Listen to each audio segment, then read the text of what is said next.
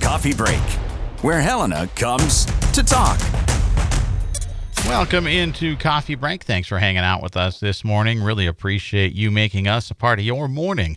The show is brought to you by Versant Real Estate Group. If you have a property that fits the needs of their buyers, call David at Versant, 459-8565. And Marcia Brownlee joining us to start off the show today. She's on the phone and is the National Wildlife Federation's Artemis Sportswoman Program Manager. Marcia, that's a mouthful. It is a mouthful. Yes. I appreciate you joining us today. Could you introduce yourself and maybe also the Artemis Sportswoman Program? Tell folks what that's all about. Yeah, you bet. First, thanks for having me. As you said, I am the program manager for Artemis Sportswomen, which is the National Wildlife Federation's initiative to engage women hunters and anglers in conservation advocacy. So right now, we're really taking advantage of the fact that women are the largest rising demographic in hunting and fishing and have been for the last decade. And we bring them in and provide a community of support from other women hunters and anglers, and help them in the process of understanding that conservation and taking care of our resources is a real big responsibility of anyone who hunts and fishes. Well, and that's something that you started this, right? Like this was sort of your brainchild. It wasn't actually. It was started by a group of 12 women that the National Wildlife Federation pulled together from across the West. Okay. Who really formed the values. But I've been on as program manager since 2018. And you're from, is it Michigan originally? You're not from Montana, but originally, but we've now claimed you. You live in Montana now. Yes, I do, and have been here since 2009. It's definitely home now. I'm in Missoula. Well, it's something that's concerning to you right now, I know, is climate change. And now I've said that, that's something that I know it's almost a trigger. Now people want to change the channel, right? But this is important when we're talking about the realm of hunting and fishing, and you've taken note of this. Absolutely. I mean, you're 100% right. In the hunting and fishing community, we don't often talk about climate change, and that's for a variety of reasons. It's a massive, complex problem that's been highly politicized. But if we step away from the politics, hunters and anglers are so connected to the natural world. We know water levels are from year after year. We know what water temperatures are from year to year. We know what's happening with snowfall during our hunting seasons. We're really in tune, and we need to be, because our success depends on it. And any hunter or angler who's been in the field in the last few years has noticed a change in their seasons. They've noticed a change in the landscape, and they've noticed a change in the paths of wildlife. And that is connected to climate change. And it's time that we use our really powerful voices to engage actively in this issue. Our future and our hunting heritage really do depend on it. Yeah, I mean, when we talk about climate change, I think Montana, we've certainly seen some hot summers here in recent years, enough that hoot owl restrictions, that's something that's becoming pretty common. It really wasn't that long ago that we were having to explain what those even were. When we talked about them on the news, when they came up, we had to dive in, and now we just say hoot owl restrictions are in effect. That's something pretty recent. You're right. I mean, like I said, I moved out here in 2009 and started fishing right away and didn't know what hoot owl restrictions were probably until like 2012, 2013.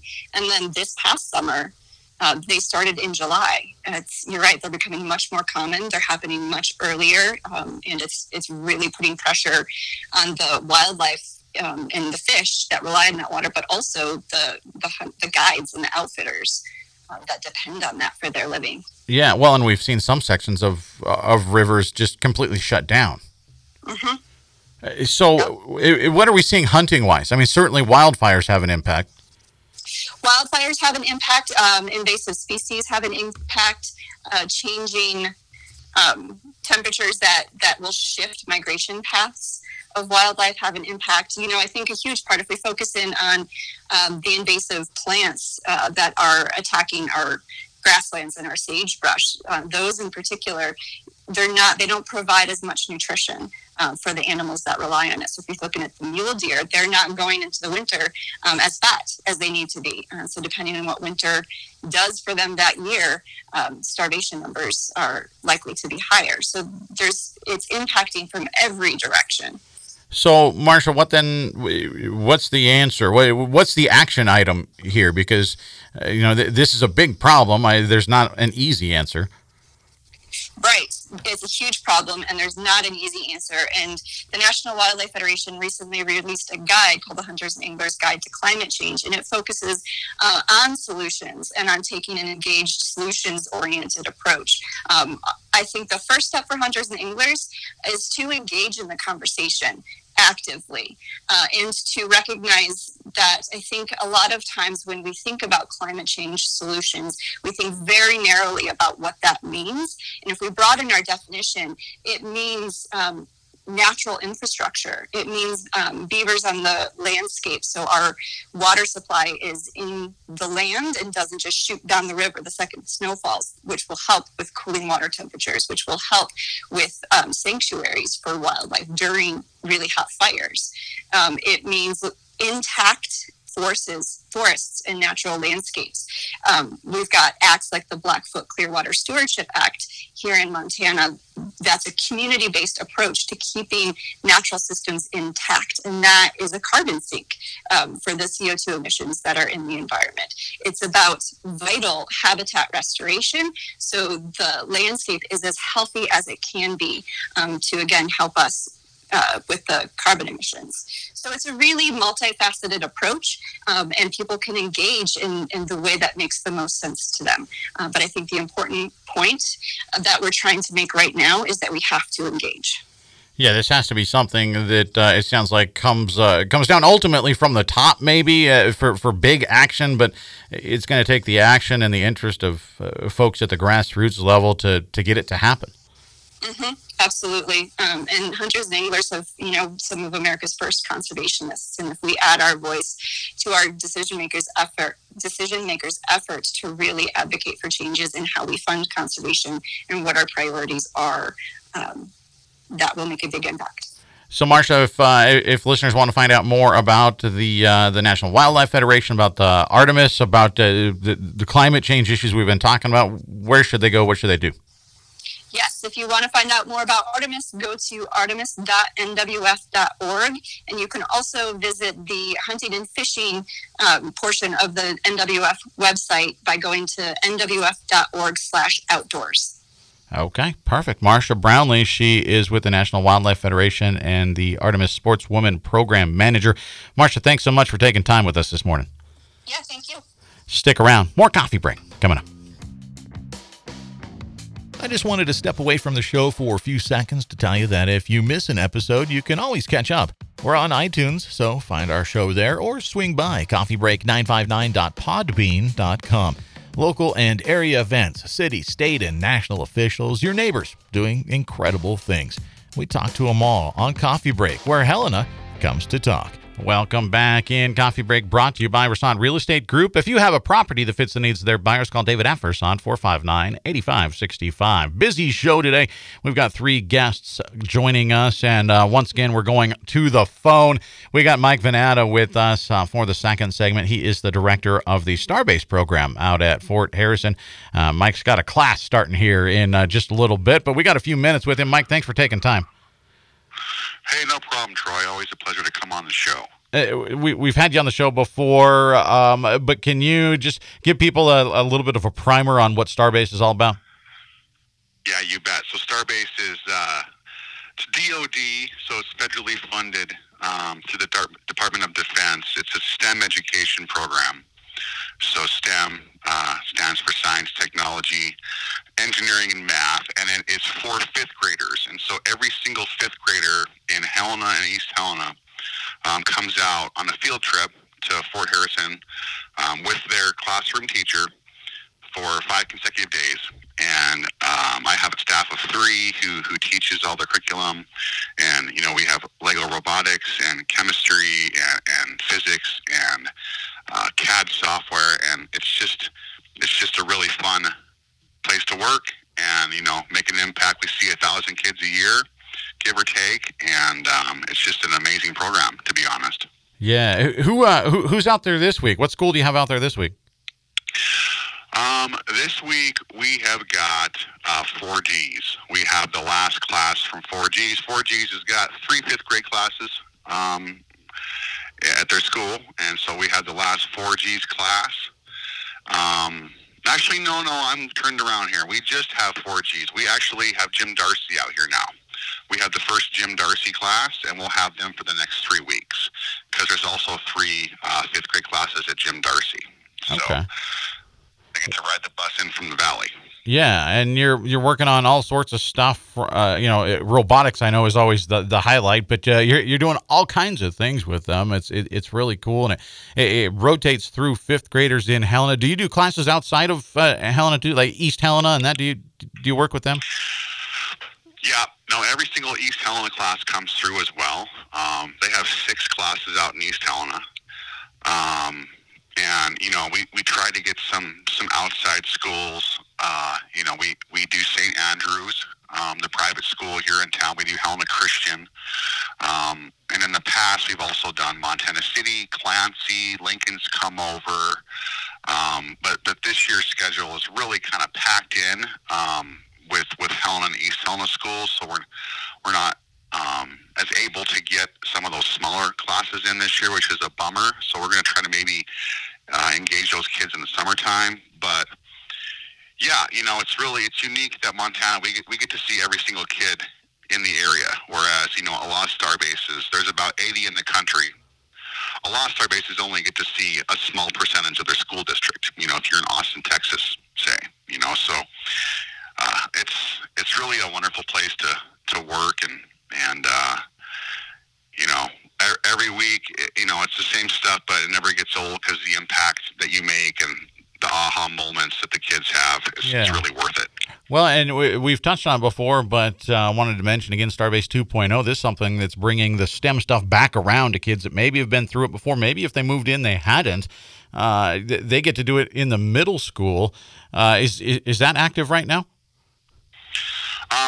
We've been, so my, one of my educators, Kinsey Vavrushka, she's also my 2.0 coordinator, and she's been working real hard this fall so far to get those going again.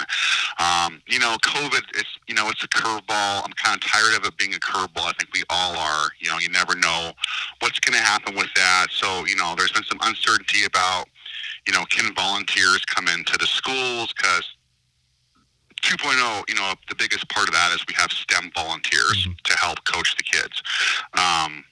So it's looking like spring is definitely going to happen. We'll have some clubs going again, and we're shooting for a club at HMS, a club at CR Anderson, and then a club out at East Valley in East Helena. So that is coming. That ball is rolling down the road, and we're really excited about that, because it like you said, it does kind of come back around and help. If kids got some sparks when they were out here as a fifth grader, we kind of view that as oxygen to kind of keep that flame going and make it a bit stronger. And so, Mike, if you're, are you still looking for volunteers for the spring? Yeah. We're always looking for 2.0 volunteers. They really should have a STEM background, but I mean, STEM's involved in many careers. But we're actually doing a rebranding with our logo and stuff, and once that's complete, we're also going to launch a brand new website. So once that's done, we're going to have kind of a central place to send people if they're interested in volunteering. And Newton, Kinsey, her call sign's Newton at Starbase. We go by call signs. Newton has, a pretty comprehensive list of ways she's recruiting volunteers to participate in that program. Well, and I know we've talked about, across the country, they're looking at even doing that like a 3.0 and moving into high schools. And I think you ought to look at a Starbase 4.0, have some of the parents out and do some of the stuff that the kids are doing. You can invent right here at Fort Harrison, Starbase 4.0. Starbase 4.0. It's not a bad way.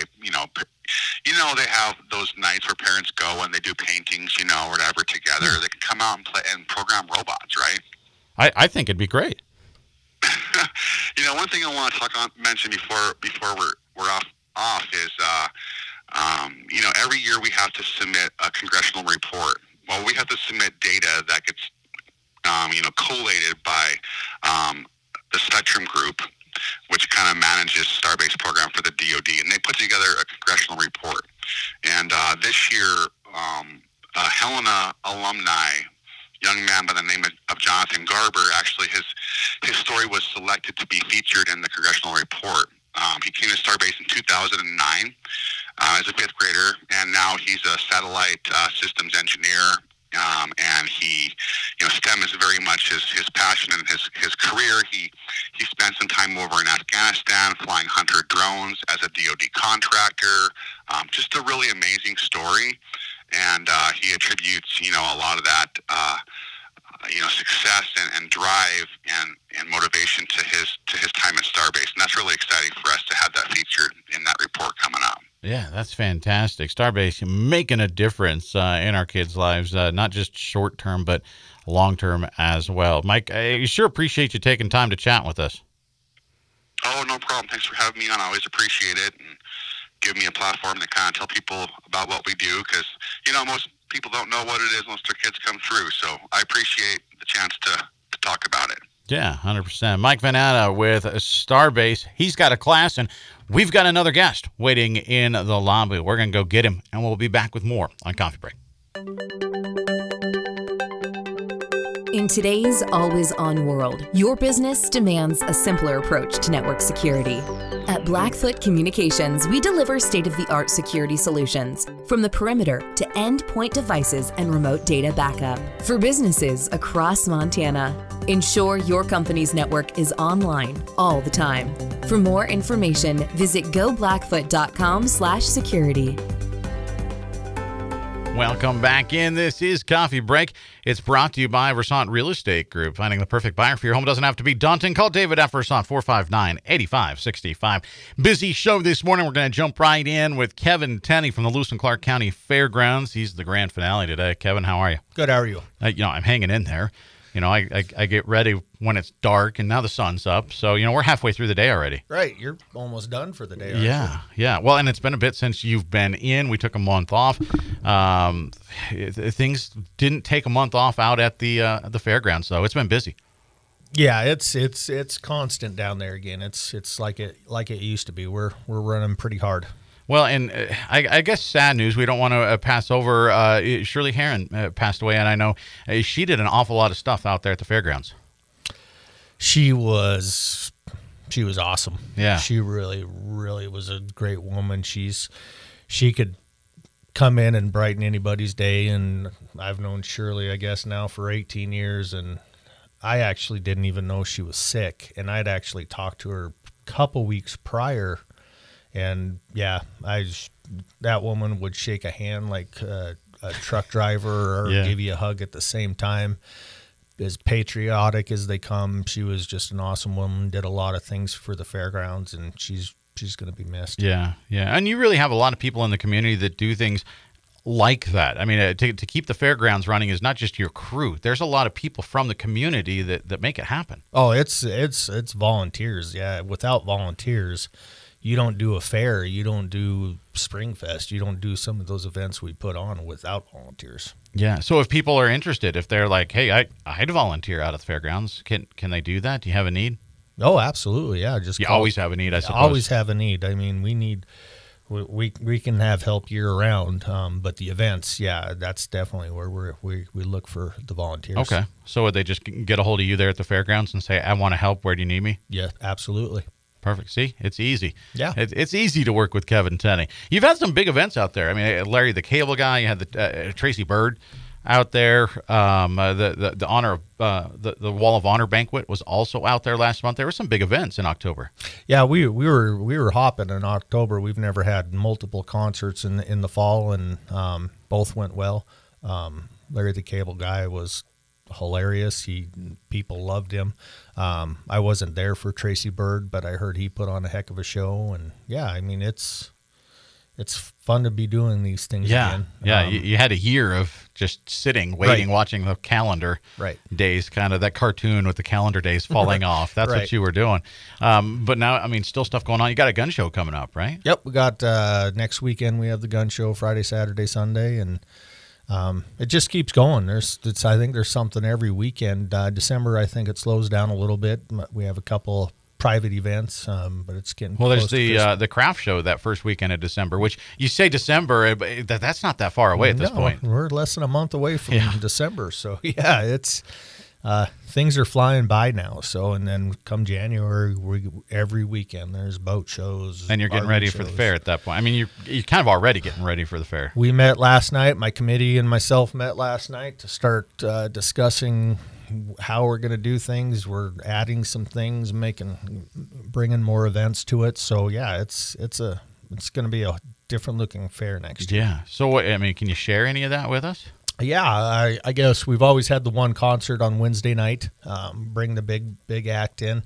That our exhibit hall, 36,000 square feet. We've put some commercial vendors in there, and we had the indoor fair and 4-H, and then a free stage for our hypnotists. Commercial booths are dying. We had maybe 13 in there. It was sad last year. We didn't have an indoor fair. We didn't have a committee that wanted to do it anymore. It was sad, so we're going to take that building, empty it out, put a big stage in there, and we're going to do a full concert on Friday and Saturday night in there this year. So okay. During the day, we'll have tables. We'll have the stage up we'll still do, the hypnotists, the magicians and stuff in there. Tables, come eat your lunch or your dinner and get out of the heat. But then we're going to close it down at about 7 o'clock. Pull all the tables out, and we're gonna bring in 2 big acts for Friday and Saturday night. So we'll still have the Thursday night show, Wednesday night, Wednesday night. We're still going to have that to kick everything off, right? Right. Yeah. We got an offer in on a pretty big name, and we're waiting on an acceptance of that. So we'll still do the big one.